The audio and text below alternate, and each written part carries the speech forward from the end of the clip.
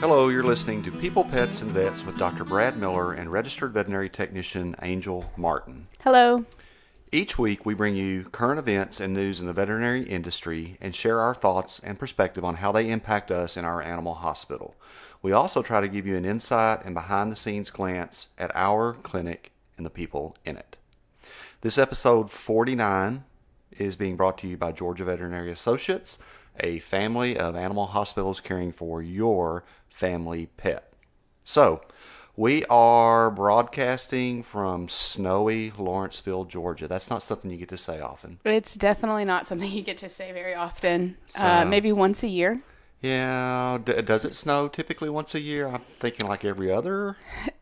Accumulation, not once a year. Threats of snow, maybe a flurry here or there, some freezing, ice, cold weather, probably once a year at least. Yeah, I think we had one, 3 years ago? We had like 5-ish days to where you and I had to man the clinic and nobody else could get in here to take care of the pets. So that was Snowmageddon, right? Like when everyone was stuck on the interstate. That's 6 years ago. Can you believe that? Yeah. So I saw, again, I always get all of my information from Facebook, right? Totally reliable. But no, Facebook actually did like a time hop and they sent me images from 6 years ago. It was like 6 years ago in January sometime. So I saw it in January. So yesterday around 11 o'clock, I was tootling around. I was over around Hamilton Ridge Animal Hospital just making sure the roads were good because they were going to get done around 1.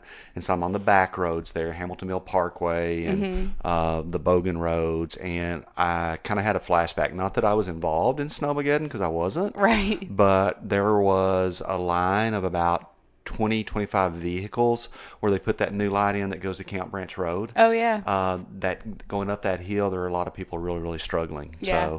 So anyway, the weather got better after that, as we know, and everybody got home safe and sound. So Yeah. I did share with my brother Alan in Texas yesterday. We were talking, and I shot him a picture of the snow scene. And he was like, I can't believe it snows in Georgia. That's like me thinking about snowing in South Texas or Central Texas. It just doesn't happen. So you say South and Central Texas, but like when I would think the layperson thinks Texas, you don't think snow ever. You always think desert snow.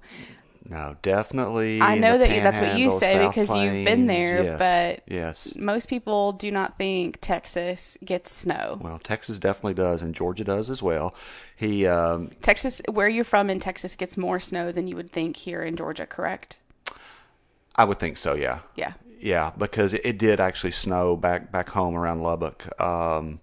I guess 3 or 4 days before we got the snow. So what are like the neighboring states from where you are? So like I think, again, when I think about Texas, I think like Midwest or that kind of thing. So like Arkansas, New Mexico, all of those things. And I don't think they get snow on the ground either. I would only think kind of like up in mountains. Yes, they do. They do. Why? New Mexico? Yeah. Okay, New Mexico is to the west. There's a ski resort in New Mexico. There's but are a they northern not aspect. on like hills and mountains and stuff? Not always. No. That's so crazy to No, me. Colorado is Okay. pretty close by. They get quite a bit of snow. Yeah, but Colorado, I don't think, Just a little bit. I think is way more north than Texas. Oklahoma, Same. Wouldn't really think that they get that much snow. Arkansas, Don't think they get that much snow. Louisiana. If you were to I know you ask don't me, think it gets much snow yeah, because I don't think no. they do get much snow. If you were to ask me these things, like I would be like, nope, probably never snows there. Okay. Very similar to Georgia. The North Georgia mountains get a lot more than we do. Mm-hmm. A lot's a bit of an overstatement, but definitely the 4 seasons are very typical in Texas, but it's very regionalized. West Texas, East Texas, South Texas, Central Texas, Panhandle, South Plains. So, yeah. So Texas anyway, is a big old state, is what you're saying. so anyway, Alan said, "What are those things sticking out of the snow?" And I thought for a minute. I'm like, "What?" And I thought back to the picture, and I'm like, "Oh, those are trees." There's not very many trees where he lives. Oh my God. The only trees that are there are planted. And you know that there's a house and a barn, So a this house is like, and or a is this barn. like out of your backyard where you have like these story tall or like multi-story tall pine trees? No, I had pulled over, wink, wink, but it was going down the road. Oh, Showing the road so on each illegal. side. You break all the laws. So anyway, that was kind of fun, I guess, this weekend, but it's about all melted off. And so, yeah, we're kind of somewhat back to normal. Yeah. I wanted to wish Miss Keenan a happy drive into work today. Yes. I shared with you that she, at the end of her appointment the other day, said she really enjoyed our podcast and listened to them on Mondays mornings. And so I told her, I said, you may be the only listener, Miss Keenan, but thank you so much. And I still will stand by that. Thank you. And I hope you have a great day and hope you don't mind me using you on the podcast. Yeah. She actually shared some photos on our Facebook as well of her dogs kind of playing out in the snow. It was a lot of fun. Yeah. Nice. She has, I think, several pictures on our website with her border collies. Well, yeah, they won a photo contest last year. Yeah. So, which we'll be doing again this year, so we'll talk about that in later podcasts. Yeah, when are we going to do that in a few months? I believe it starts April, but I'll double check with Jen. Okay, just kind of a little teaser there now. The beautiful and handsome border collies on the website are Miss Keenan. So, word of the week. So last week was rhinorrhea, courtesy of Dr. Hines' pediatrician. Yeah. Not her pediatrician, her son's. I almost said his name, but we kind of try not to do that. So you came up with this week's word, which is... You can say it. Borborygmus, or Borborygmi. So Borborygmus is singular. Borborygmi is the plural. Mm-hmm. And the definition is a rumbling or gurgling noise made by the movement of fluid and gas in the intestine, typically through the intestines. Yeah.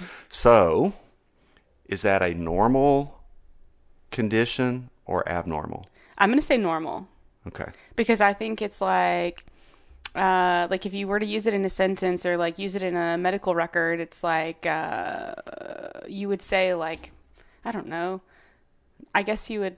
I don't know. Do you say normal Borborygmi herd or? Yeah, you'd probably put positive or plus, 1 plus 2 plus, but normal auscultation of the gut. So large animal more important than small animal. Horses especially when they colic, which is when any type of shutdown of the GI tract, horses are super sensitive to that, and that's termed colic, and they definitely should have nice normal sounds. As should cattle as well, other small ruminants, but so dogs and cats.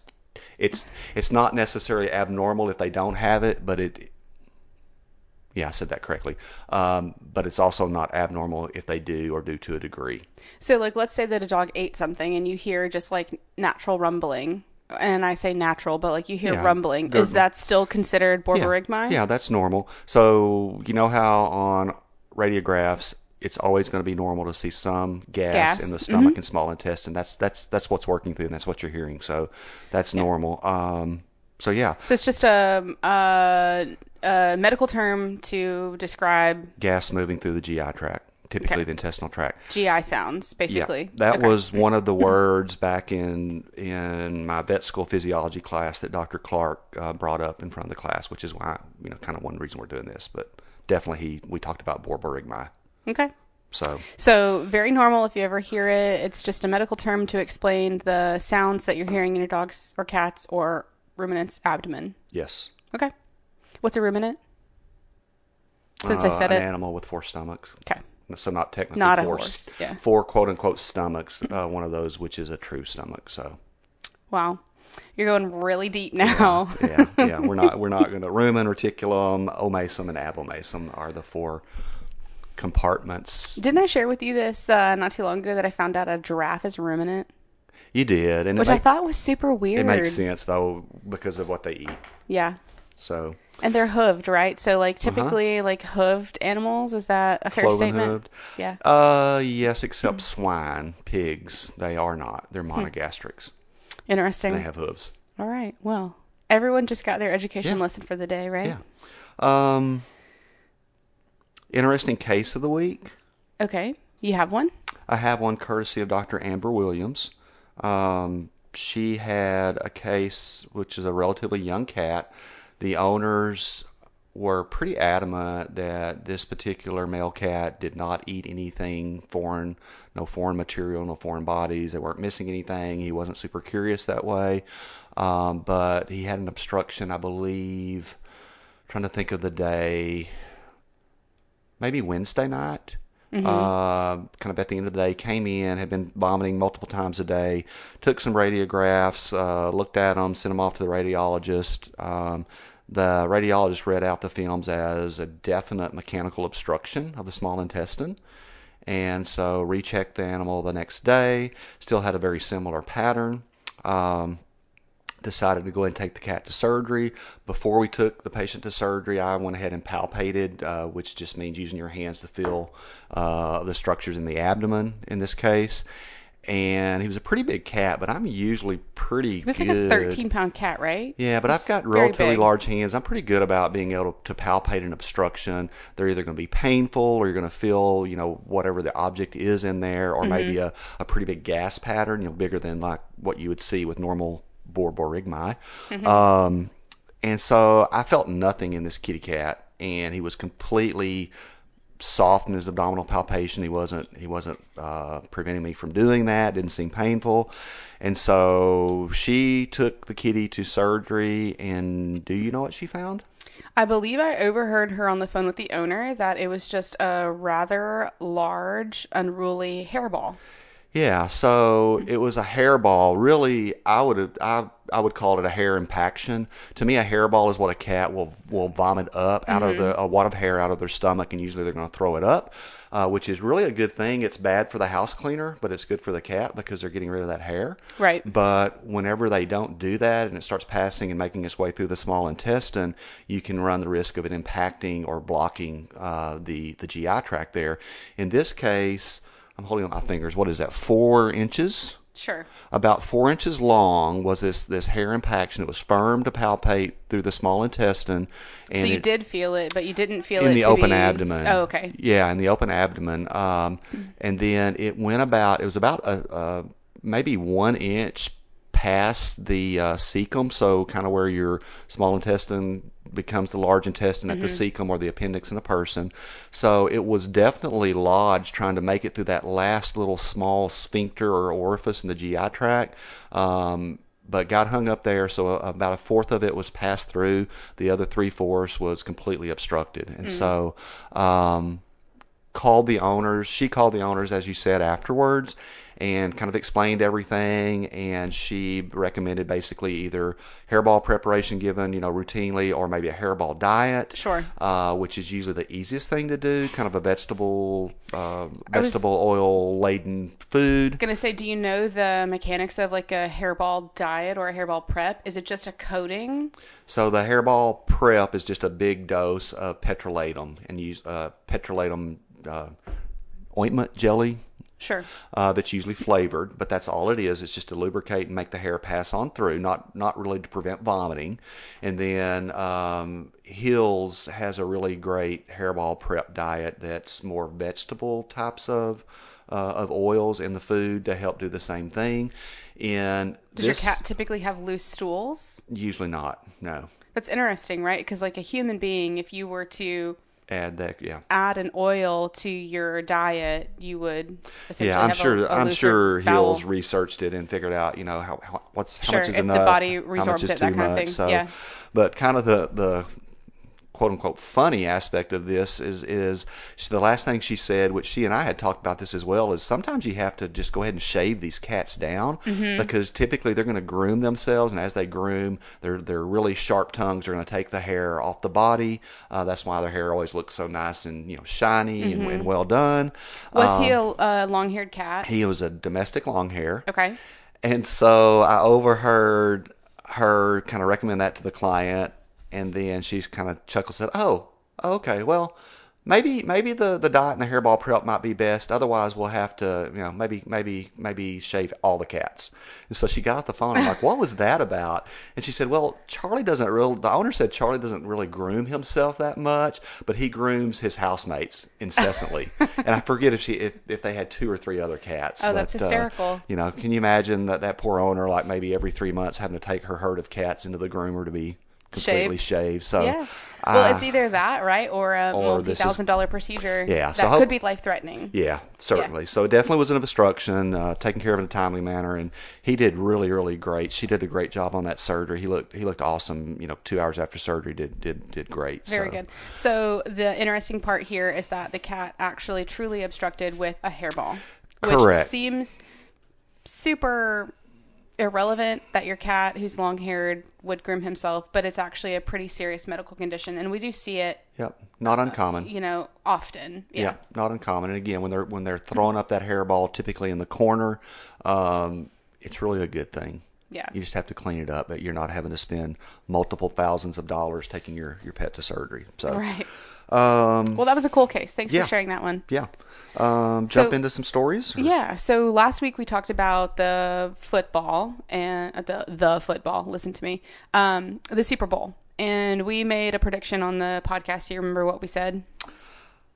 I predicted Kansas City Chiefs to win. Yeah, we didn't really go numbers. We just said go Chiefs a few times. I went numbers like 7-10 or so. Or I don't remember numbers. I just remember us saying go Chiefs a couple times. Okay. Yeah, we did predict that they were going to win, yes. So one of the stories that I found interesting was that like the next day after the Chiefs won, so Derek Naldi, basically paid for all of the adoption fees for the dogs available in the Kansas City Pet Project. Only like a week later did Coors Light come out and announce that they were going to one-up Derek Naldi. And I don't really think that it had anything really to do with him. But they basically offered to pay adoption fees for all of the dogs across America. For how long? And so interesting because like that's what basically Coors Light pays adoption fees for all dogs in America.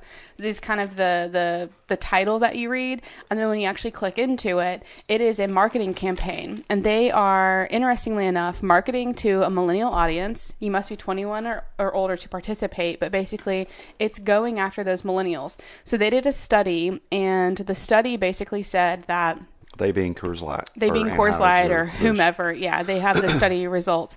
Let me see what they said. So, and this is quotes from someone from Coors Light, but with almost half of millennials planning to stay in on Valentine's Day, they wanted to help empower people to save the day or to savor the day with Coors Light and a dog by their side. And then when I wrote this, I wrote like a little asterisk, like tear. Like, how cute is that? That is just, again, that human-animal bond. Just it is. It encompasses all aspects of everything we do in life. It is, but don't get all soapy and sad with me right now because I'm pretty sure Coors Light also is advertising two guys in their pajamas cracking open a beer, watching TV in the morning. Yeah, but again, so they're pretty smart. They're going after different demographics, right? Like the guys without jobs, and the young millennial group. But you asked how long is this? This is actually running from 2/4 to 2/21, and basically all you have to do is if you adopt a pet in those times, you just text them a code, which I'm sure you can find online. I didn't type it out, but you text them a code, and then they give you up to $100 back on your adoption fee. So it's more like a reimbursement. Yeah. But still very cool. And then they can really start pushing those ads to you when you do that. Absolutely. Yeah. Smart. Yep. Target marketing right there. Smart. All right. You talked a little bit about maybe all of the dogs in China last week were going to be euthanized. Where did you follow up with that at all? Yeah. So that was from like Euro Week, which is like a European. Is that something you subscribe to? No, it was just something that I saw again on Facebook, my very probable news source there, but I actually did see it on the Daily Mail as well, and I don't know that it actually was followed through or not, because there's a quote from the World Health Organization that came out and basically said that there is no distinct link between what they call the new coronavirus and domestic dogs and cats. And so Correct. I don't know if the Chinese government kind of put a halt on that or not. And so I don't have a result. I will try to find more information out about it, but hopefully it was just fake news is what I'm hoping. I'm hoping, or maybe it was just the Chinese in those countries kind of just overreacting and not knowing enough about the disease just yet. Several of the articles I read this past week were really talking about the wet markets, they call them, which is where all these animals have been traded. And do you know why they're called wet markets? Urine and feces? I don't know. Lots of fish are traded at these wet markets, and there's just literally, I'm going to say aquarium. I'm sure they're not nice, pretty little aquariums, but yes, they're live. And then there's just water that's splashed all over the place, and there's a lot of contamination because of that. Oh wow! It's a great medium for bugs and viruses to interesting to go from one place to the other. So we did also post an infographic about that from the World Health Organization about the there not being a link. And so we wanted also to kind of let our listeners and our clients know, like, there's really no concern. I know, like, the news here in Georgia is saying, like, oh, there's people in Johns Creek that possibly could have coronavirus. Oh, and really? There's this and there's, yeah. Everybody's worried about it. It's everywhere. I don't think that, and knock on wood, I don't really know because I don't keep up that much with the news, but I do not think that there's been a positive case in the United States. I read an article that there was an American who died in Wuhan. Right, he was like a 60-year-old American who was It's actually one of the doctors, that was there and thought he couldn't get infected, but apparently he did. Yeah. So yeah, should not be a problem really with people here at this point. Definitely should not go from people back to dogs. That kind of reverses a zoonotic effect there. Right. One last story, maybe? Two last stories? So I have one more, and it really kind of broke my heart. So I'm glad we talked about all the good, uplifting things with the dog adoptions first. But so there was a man in Pennsylvania who is facing charges for selling fraudulent canine cancer curing drugs. And so he had websites out there for these drugs and brand names called Tumexol, and the other one Naturazone, yeah. And so I'd never heard of these drugs before, and thankfully, but I am certain that, he preyed on pet owners looking to help their pets. Who are desperate. Yep. Absolutely. There was a veterinarian who worked locally where this guy, I guess, was arrested, and she basically said that you should never trust a drug that you're going to find online without approving it through a qualified source, i.e. your veterinarian. And right. I know that sounds so silly, but for the most part, your veterinarian or veterinary staff is always so available, right? We have phones, we have internet, we have email, we have PetPro Connect. I mean, have you ever heard of this before? Like, what do you think about it? Sure. You know what I mean? Yeah. And I think veterinary medicine versus human medicine, your vets and your vet hospital staff are always going to be super available to you for those questions. And so definitely before you start investing thousands of dollars on things you found online for your pet, do ask about it. Right. Sometimes we're not going to know the answer because there's not a lot of studies, and that truly because I think our veterinarians are scientists essentially, right? Like they depend on the science. They may not have an answer for you on whether you give it or not, but definitely use this as a resource. Thing. Yeah. So he was, the story read that he was convicted of manslaughter. Oh my previously. Gosh. Yeah, that was actually a really interesting thing. Then he was like high up in a pharmaceutical company. Yeah, he was like an exec in a pharmaceutical company. So I actually thought it was interesting, the whole manslaughter thing, because like you don't really see that in the beginning. You have to read through the stories to figure it out. Right. And I was like, oh, did he have was his wife like dying of cancer and he fed her some stuff and then she died? Who knows? Well, I do know because I read the story. Oh, you read the whole story? Yeah. It's not.